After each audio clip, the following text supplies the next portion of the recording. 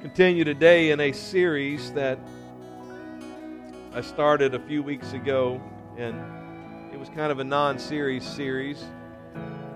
But I began that series with talking about the importance of the local church. That you cannot and I cannot survive and live for God on our own. That we need the body of Christ. That we need a shepherd who will help lead us in the path. A shepherd that preaches the Word of God. The whole counsel of God. Not just a little piece here and there. But preaches everything that you and I need to know to get to heaven. To live in a way that's pleasing to Jesus Christ. I then preached about our God who is worthy of every praise. And aren't you thankful that we can praise God today by lifting our hands and clapping our hands and singing unto the Lord? He is worthy of all of that and then some, and He is even worthy of the manner in which we live. That it's not just about whether we come to this place and we lift our hands or we lift our voice. We clap our hands. All of those are needed and necessary. But how we live when we walk out of this building is a manner of worship to the Lord. And then we looked at growing in spiritual maturity. And in that message, a number of things, one of those being walking in a way that's worthy of the Lord. Those three and the next four messages fit in a series that I have just entitled Being a Disciple. And really, these 7 messages are the 7 marks of a disciple. I preached through those last year. But we see these themes over and over throughout the Scripture. And so I'm revisiting those 7, and we'll do so again because we need a reminder. I'm going to preach today from Philippians chapter 2. Read 11 verses. You may be seated. You've been standing. Philippians chapter 2 in the New American Standard. Therefore, if there is any encouragement in Christ, if there is any consolation of love, if there is any fellowship of the Spirit, if any affection and compassion, make my joy complete by being of the same mind, maintaining the same love, united in spirit, intent on one purpose. Do nothing from selfishness or empty conceit, but with humility of mind regard one another as more important than yourselves. Do not merely look out for your own personal interest, but also for the interest of others. Have this attitude in yourselves, which was also in Christ Jesus, who, although He existed in the form of God, did not regard equality with God a thing to be grasped, but emptied Himself, taking the form of a bondservant and being made in the likeness of men. Being found in appearance as a man, He humbled Himself by becoming obedient to the point of death, even death on the cross. For this reason also God highly exalted Him and bestowed on Him the name which is above every name, so that at the name of Jesus every knee will bow, of those who are in heaven and on earth and under the earth, and that every tongue will confess that Jesus Christ is Lord, to the glory of God the Father. Today, for the next little bit, I want to preach about ministry in the church. Ministry in the church. There is a number of human maladies or sicknesses that we have as a result of the fall of Adam and Eve. In fact, even the fact that we're talking about that, inherent in humanity is this idea of sin. And because of Adam and Eve's sin in the garden, that you and I now are born with a propensity, or we are born with a sin nature, and we're born with a desire to sin. We like to blame Adam and Eve for that, and specifically the Bible blames Adam for that, who was the head of the family. But had Adam not sinned, maybe somebody else would have. we probably wouldn't be perfect, and the angels in heaven weren't perfect. They rebelled, or 1/3 of them rebelled against God. And so there is something about free will that makes people want to, or angels even, do their own thing. And we call some of this, and one aspect of this, selfishness. Humans are inherently selfish.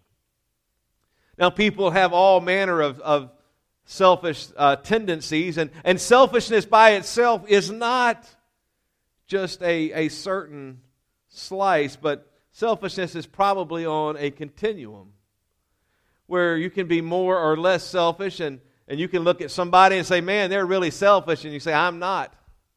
I would like to think that I'm not selfish, but when it comes down to the last piece of pizza, oh, stand back. It belongs to me. I can give certain things away, and I can do things for people, but in certain scenarios, I'm having to battle this selfishness. When it's the last tamale, Cesar might be after it instead of me. It's just, there are certain things that we're selfish about, and I want, and the reality is, I want what I want when I want it.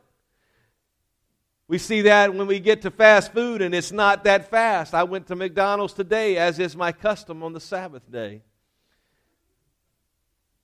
Before I come to church, and I pick up the donuts, and I put out the signs, and then I go to McDonald's.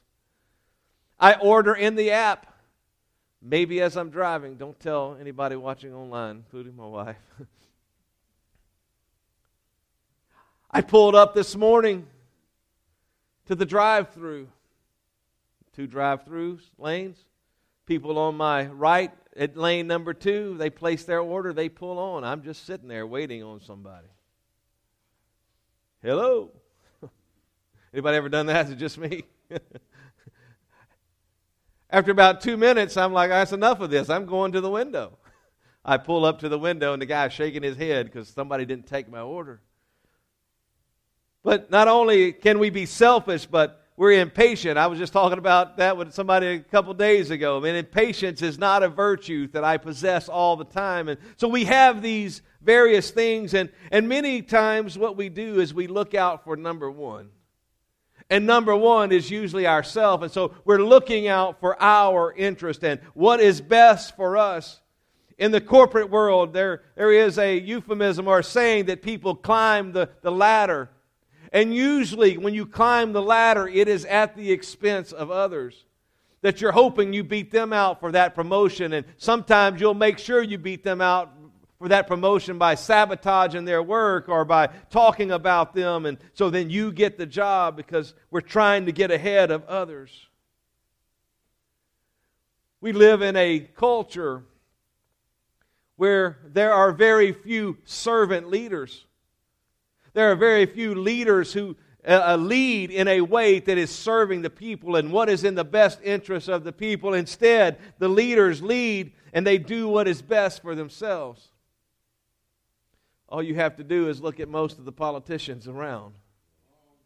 They vote to keep themselves in power, and they will vote to tax you and to decrease their taxes, or they will vote for various things while they have health care for the rest of their lives, and they don't have to pay a dime for it, or various things that they do, and they're looking out for themselves. It's not about the people that they lead. They don't vote for what's best for their state or their constituents. They vote to put money in their pocket, which is why it's important that we vote biblical values. But this is not a new problem. This is an ongoing problem. We see this take place in the book of Genesis, where Cain and Abel both offer sacrifice, and Cain's sacrifice is rejected by God and Abel's is accepted. And so Cain, in his anger at not being accepted and that his gift wasn't what God wanted, he kills his brother Abel because he wants to be the best, or he wants to be at least equal, if not better, than Abel. Or Jacob and Esau. Jacob, the deceiver, the supplanter, talking his brother out of his birthright with a bowl of soup because he's hungry. It's not exactly a fair trade, and then deceiving him out of the blessing of their father. People often doing what is best for themselves.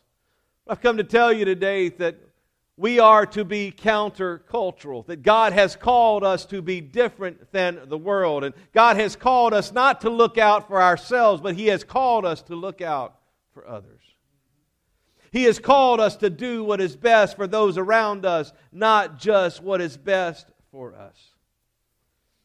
Paul will write this letter to the church at Philippi. Paul had established the Philippian church, and this letter is a letter of joy. Joy is a common theme, joy and rejoicing. You see it throughout the letter. But not only is it a letter of joy, but it is a letter about partnership in the gospel. That Paul is thanking, in some essence, the Philippian church for partnering with him in spreading the gospel of Jesus Christ. Paul would then, in chapter 1, talk about his imprisonment. He's in prison, he has been, and he talks about the fact that his going to prison, while bad for him, is good for the Philippian church. He says because it is making them bold in their witness. What Paul says is this: I'm in jail, I may die, but you see me in jail and you hear about me in jail. And he says, what you should do instead of being scared is it should make you bold in your witness, that if I'm going to still stay faithful to Jesus, you can stay faithful in the face of persecution and stand firm for the gospel. And Paul would then say, for me to live is Christ. If I live, it's to be for Christ's glory, but if I die, it is gain because I go to be with Jesus. All of this is in chapter 1, and he further would say this: I am ready to be martyred and go to heaven. But I believe it's better to be here so I can help my fellow Christians. An act of selflessness. He's like, I'm ready to die, man. If they come and kill me, all right, I go to heaven. No more pain, no more suffering. I'm in heaven, but I will stay in my bonds. I will endure affliction because it's better for you. And my message today is not to call us to endure persecution and affliction, but to have that attitude where we are doing what is best for the body of Christ. Specifically in a local church setting. So from this passage, I want to pull 4 truths about ministry. And understand this, that ministry in the Bible is the same word for serving. That to serve is the equivalent of ministering. So whether you look at it as serving or ministering, either way, it is the same thing. And I've chosen to use the word ministry because that has just a more positive connotation. But the first truth is this, is that ministry promotes unity.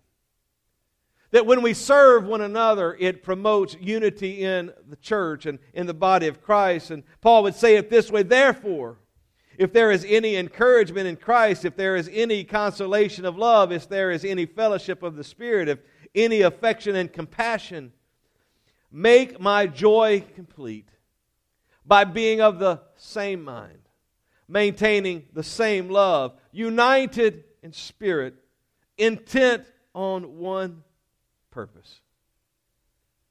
That when we're serving one another, it is not about my agenda or your agenda. It is about His agenda.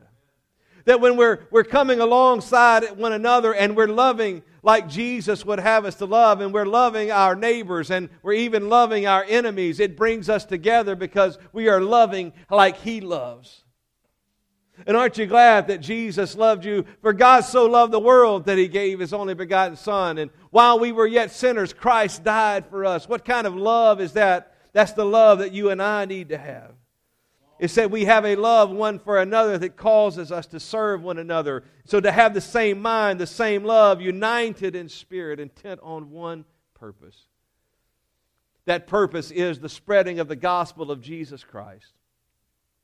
Paul would say in Philippians 1:27, only conduct yourselves in a manner worthy of the gospel of Christ, so that whether I come and see you or I remain absent, I will hear of you that you are standing firm in one spirit, with one mind, striving together for the faith of the gospel, in no way alarmed by your opponents, which is a sign of destruction for them, but of salvation for you, and that too from God. He said, I want you to stand firm and to be united as a body of believers who are preaching the gospel and have one purpose in mind. Paul would tell us to live in unity. He says, if you are encouraged because you know Jesus, live in unity. Anybody encouraged that you know Jesus? Where would I be if it were not for the Lord? If the Lord were not on my side, where would I be? So everything I face, I know that I am not alone because I have Jesus. That is an encouragement to know that we are not walking through this world alone, but we have Jesus by our side. Anybody thankful that not only is He by your side, but He can be in you by the power of the Holy Spirit? He said, if you have any consolation because Jesus loves you. Anybody thankful that Jesus loves you? He said, if there is any fellowship of the Spirit, Paul would write it this way in Ephesians, by one Spirit we are baptized into one body. If you've been apostolic for any length of time and you've traveled around and you see people, they look apostolic. You just sense something about them, and maybe it's the way they're dressed, or maybe it's their attitude, and maybe it's just their demeanor, their countenance. There's an affinity that you have. You want to talk to them because they're part of the family. Because they have the same Spirit that you have, and that is the power of the Holy Spirit living within us, and we want to connect with them when we see them in the store, or we see them on vacation, or we see them in a restaurant. It's like, hey man, I recognize them. That's somebody who's following Jesus. There is something about the fact that we have fellowship of the Spirit. He says, if you have any positive feelings for one another, he said, make my joy complete. What I would tell you is that when we serve one another, we put each other on the same level. That when we do unto others what we would have them do unto us, that creates a unity. That we're all in this together. We're all serving Jesus together. We're all following Him together. The Bible speaks of unity in many ways. Sometimes it speaks of unity that when people are united and they're united around a bad thing, it's impossible to stop them because they're all working together. But when we are united around the cause of the gospel of Jesus Christ and spreading the gospel of Jesus Christ, there is no telling who God will reach through us when we are united. The second thing is this, is that ministry demonstrates unselfishness. Do nothing from selfishness or empty conceit, but with humility of mind regard one another as more important than yourselves. Do not merely look out for your own personal interest, but also for the interest of others. And that's hard when there's only one piece of pizza.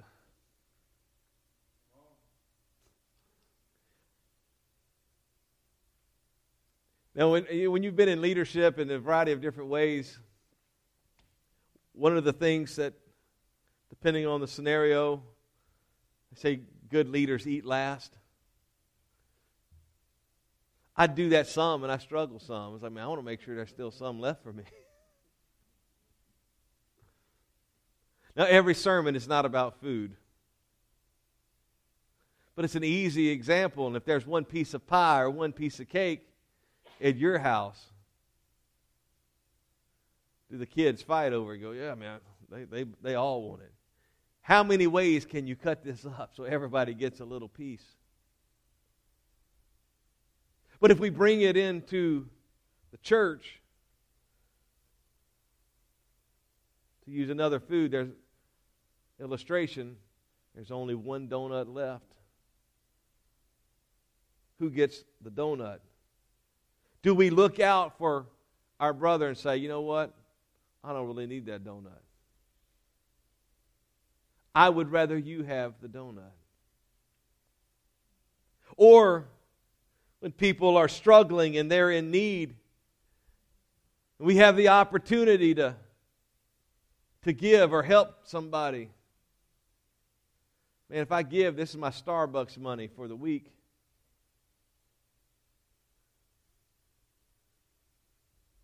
But they need groceries this week. Are we selfish, or do we serve them? Do we put them ahead of ourselves?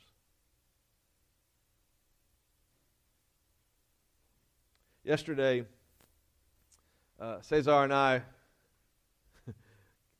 got to help a family in our community, a family we'd never met. I had some furniture that someone had given the church. And the lady who gave it said, man, it's good stuff. You can go sell it, make money for the church. And I'm like, that would be good, but somebody's going to have a need. So yesterday, Cesar and I connected up and took a bed to a family that recently immigrated. It was a heavy bed. Can I get an amen? They didn't live on the ground floor. Had to carry it upstairs, and it's not just a straight staircase. Oh no, it's one of those cut-back staircases, and we had to slide it over the rail and try to get it up there.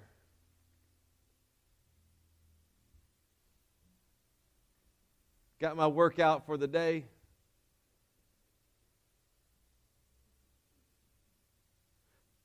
But when I walked in,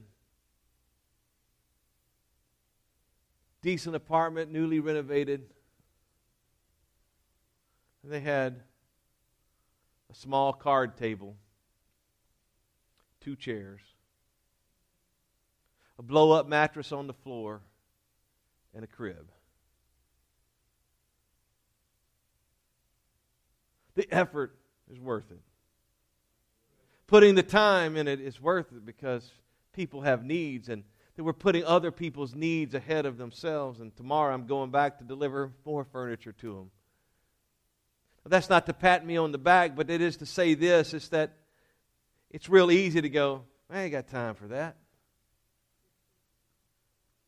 I could do other stuff. But these are people that are outside of our church. They may never come here. But they need help and they need provision. How much more should we be in the body of Christ and in the house of God be going, hey, my brother needs help or my sister needs help. What can I do to help them? Yeah, I would rather be spending my time playing video games, but I can stop and I can go help somebody. I'd rather be watching sports, but I could go help somebody.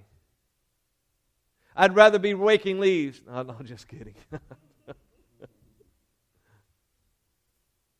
All of us have things we would rather do and we could do, but we're called to be unselfish and we're called to serve people. And so serving demonstrates our unselfishness when we're willing to do something, when we're willing to get to church early to do donuts or to serve coffee or to greet people or to clean the house of God. Whatever it is, when we're serving one another, it demonstrates that we are putting our own desires and our wants aside, and we're putting Jesus first, and we're putting His people first. Ministry demonstrates unselfishness. Number 3 is this, that ministry imitates Christ's likeness. Paul would say it this way: have this attitude in yourselves, which was also in Christ Jesus, who, although He existed in the form of God, did not regard equality with God a thing to be grasped, but emptied Himself, taking the form of a bondservant and being made in the likeness of men. That when we serve one another and when we minister to the body of Christ, we imitate Christ likeness. That we make ourselves of the same attitude and the same mind as Jesus. Have this attitude. That particular verb is this. It is a present active imperative, which means it is an ongoing having an attitude of Christ likeness. It's not just a one-time deal and it's like, hey, I did it once before. But it is an ongoing having this mind in you, which was also in Christ Jesus. But understand that the Bible in the New Testament specifically never gives us a command without the possibility of us being able to fulfill that command. Oftentimes it is not that we can fulfill it in our own power, but He gives us, God that is, gives us the ability to fulfill what He has called us and commanded us to do. So we can fulfill this when we have the Spirit of God living in us, that we can put others first and we can imitate the attitude of Jesus. Theological terms, this phraseology, theologians call it kenosis, where He does this emptying of Himself, and there's a whole lot of theology behind that, but suffice it to say this: that God, the one true God of the universe, comes in the form of a man. He who was God came in the form of a man. And He did not hold on to those abilities and privileges as God.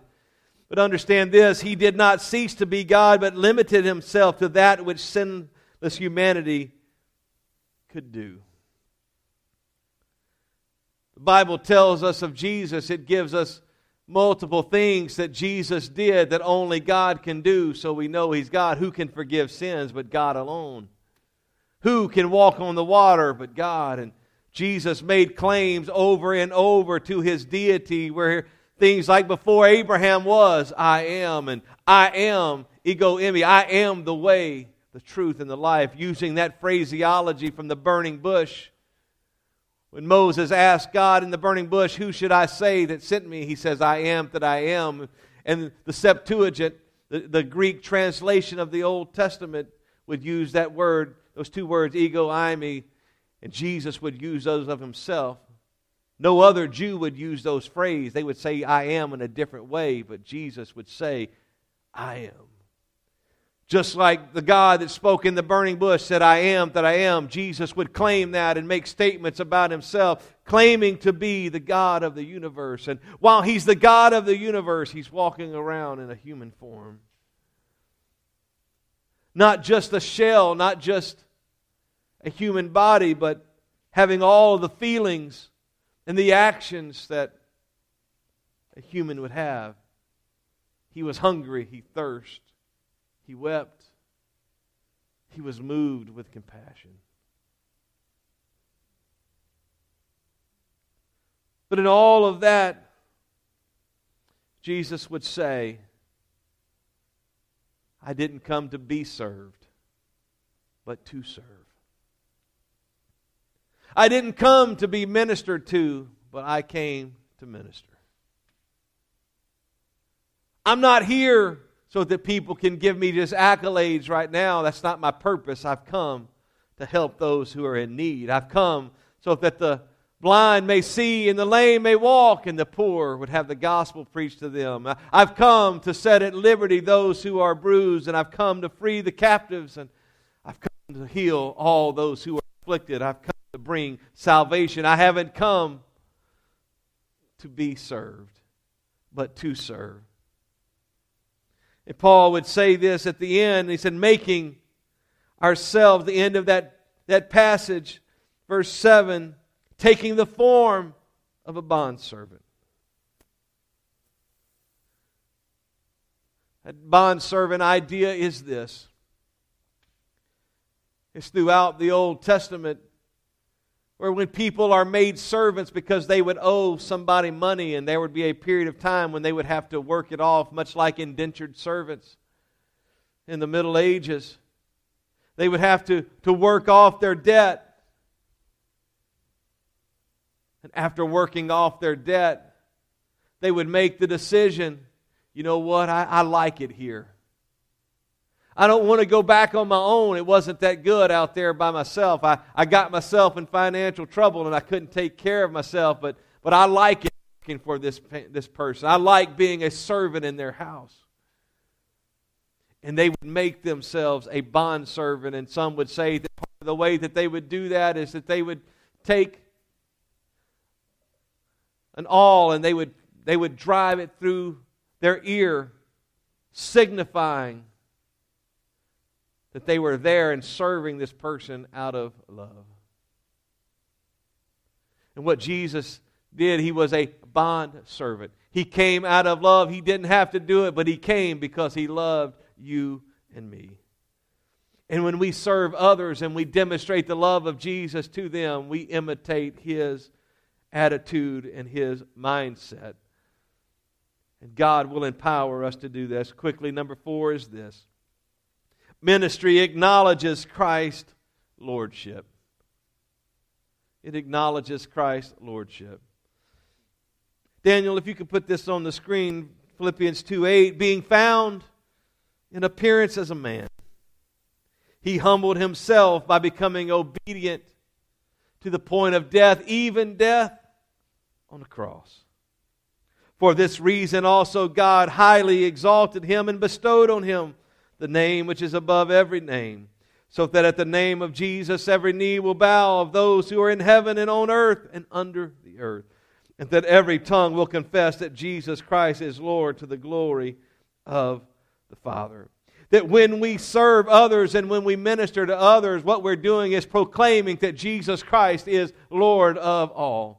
That we're saying He is King of kings and He is Lord of lords, and that He is in charge of everything, and that at His name everything will bow, of things in heaven and things on earth and things under the earth. Everybody will come to that point one day where they acknowledge the lordship of Jesus.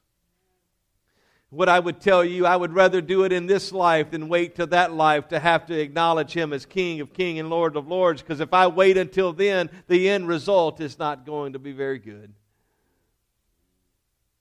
Because if I do it only in that day, and if I do it in the day of judgment, then what that means is I am being judged because I didn't call Him Lord here in this life. But when we serve and when we do the things that He has called us to do, we acknowledge that He is Lord.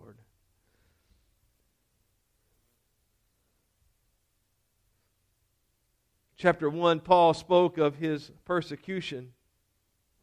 And ultimately, what Paul would say is his persecution was nothing compared to what Jesus did and by going to the cross for you and me. He who was innocent paid the penalty for our sin.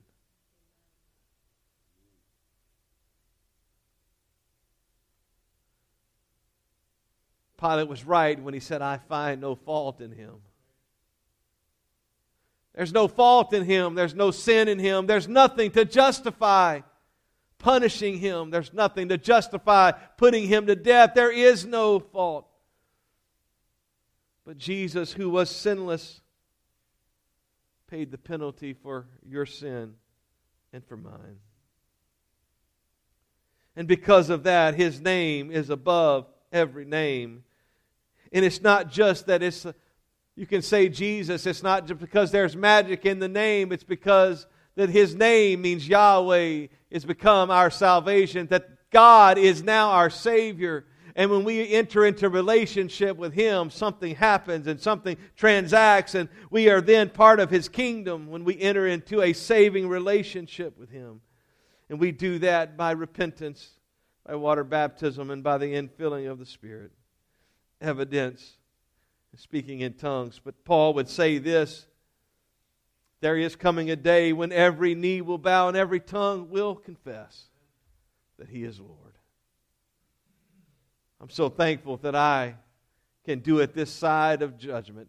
and this side of eternity that I can call on Him and be saved. Ministry promotes unity. It demonstrates unselfishness. It imitates Christ's likeness. And it acknowledges Christ's lordship. Obviously, a message such as this has an application of serving in the church.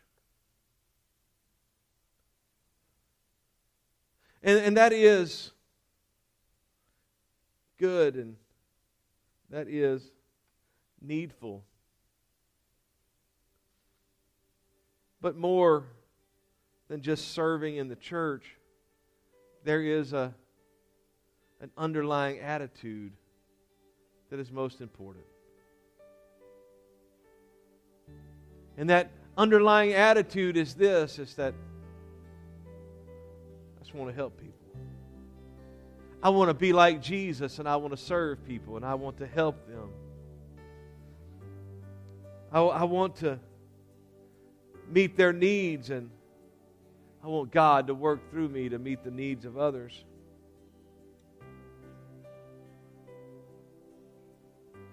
Pre-COVID, people were serving their own donuts, making their own coffee here. COVID hit, and because of possible spread of the virus, we started serving. We had people that would serve. Every week, still at this stage, I'm the one making out the volunteer list. And people aren't so much concerned today about the spread of COVID, so they could make their own coffee. They could serve their own donuts. But it's not about whether or not it's needed because of COVID. It's because it's an opportunity for somebody to serve. It's an opportunity for somebody to help somebody else. It's an opportunity to demonstrate unselfishness. It's an opportunity to go, I want to be a blessing. Most of the people in this room, you can open the door for yourself.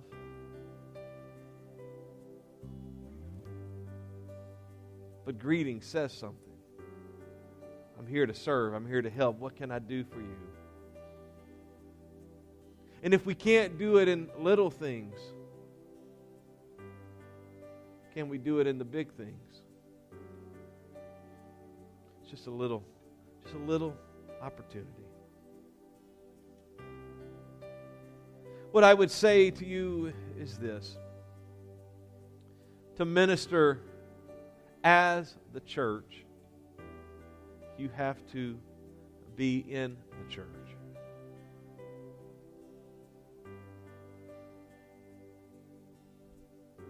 You can minister and serve people in this room and never be in the church. The church is not a club. It's not an affinity group. The church is not something you just decide you want to join. It's not just, I'll pay some dues, I'll pay a little bit of money, and now I'm a member. There are a lot of clubs that you could join today. You have to meet certain criteria. Sometimes it's gender specific. Sometimes it's certain economic status. Sometimes it's certain types of employment. Fill out an application. Pay your dues. And you're in the club. The church is different. It's not like that. to be in the church, you have to be born again. Everybody can come to this building that wants to come. But to be in the church, there is a requirement to be in a relationship with Jesus Christ. And that relationship is not just knowing His name. That relationship is not just knowing some facts about Him. That relationship is not even believing certain truths about Him. But it is about being in relationship with Him. It is about following Him. It is about following Him in the gospel. The Bible is clear that the gospel is the death, burial, and resurrection of Jesus, which means that Jesus, who was sinless, who was perfect, died and took the penalty of sin in our place. He was buried, and He arose on the third day. That death, that burial, and that resurrection, that is the gospel, but it's only good news if we apply the gospel to our lives. If it was good news just because He did it, everybody would be saved. Everybody would be going to heaven. There would be no hell. There would be no eternity apart from God if it's just the fact that He did it and was enough. But it's not just enough that He did it. It's not even enough that we believe that He did that. But what it takes is entering into a relationship by following Him in the application of the gospel. That just as He died, we die in repentance. Just as He was buried, we're buried in the waters of baptism, where we take on His name and He takes our sins away.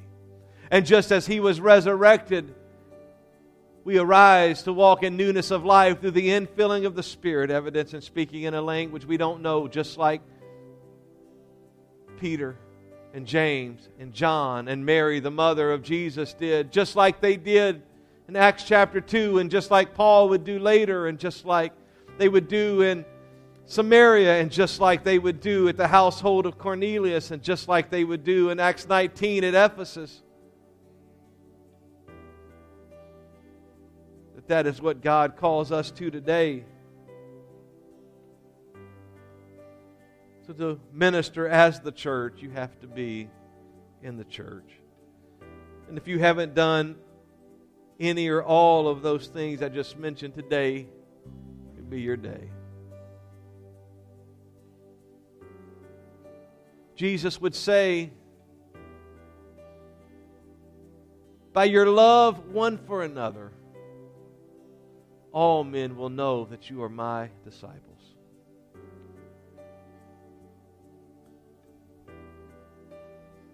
By how much you love one another, and how much you get along, and how much unity you have, and how much serving you do to them, and how much helping them, and things that come out of that love. And to be sure, you can help people and not love them. You can do it for the wrong reasons, but when you do it out of love, it becomes pretty apparent. And love is not just a state of being, it is an action verb. And so when we love people, we do things, and we help people, and we come alongside people, and we minister to people. By your love, all men will know you are my disciples. It is a truth that you help and serve those whom you love. So I would tell you, if you love the church, serve its members. That if you love those around them, help them. Be united one with another. Be unselfish. Imitate the attitude of Christ and acknowledge His lordship. Would you stand together with me? I said this earlier, that God never commands us to do something as a believer, a follower of Jesus Christ, that He doesn't empower us and help us to do. So in order to do what He has called us to do, it takes the empowering of His Spirit.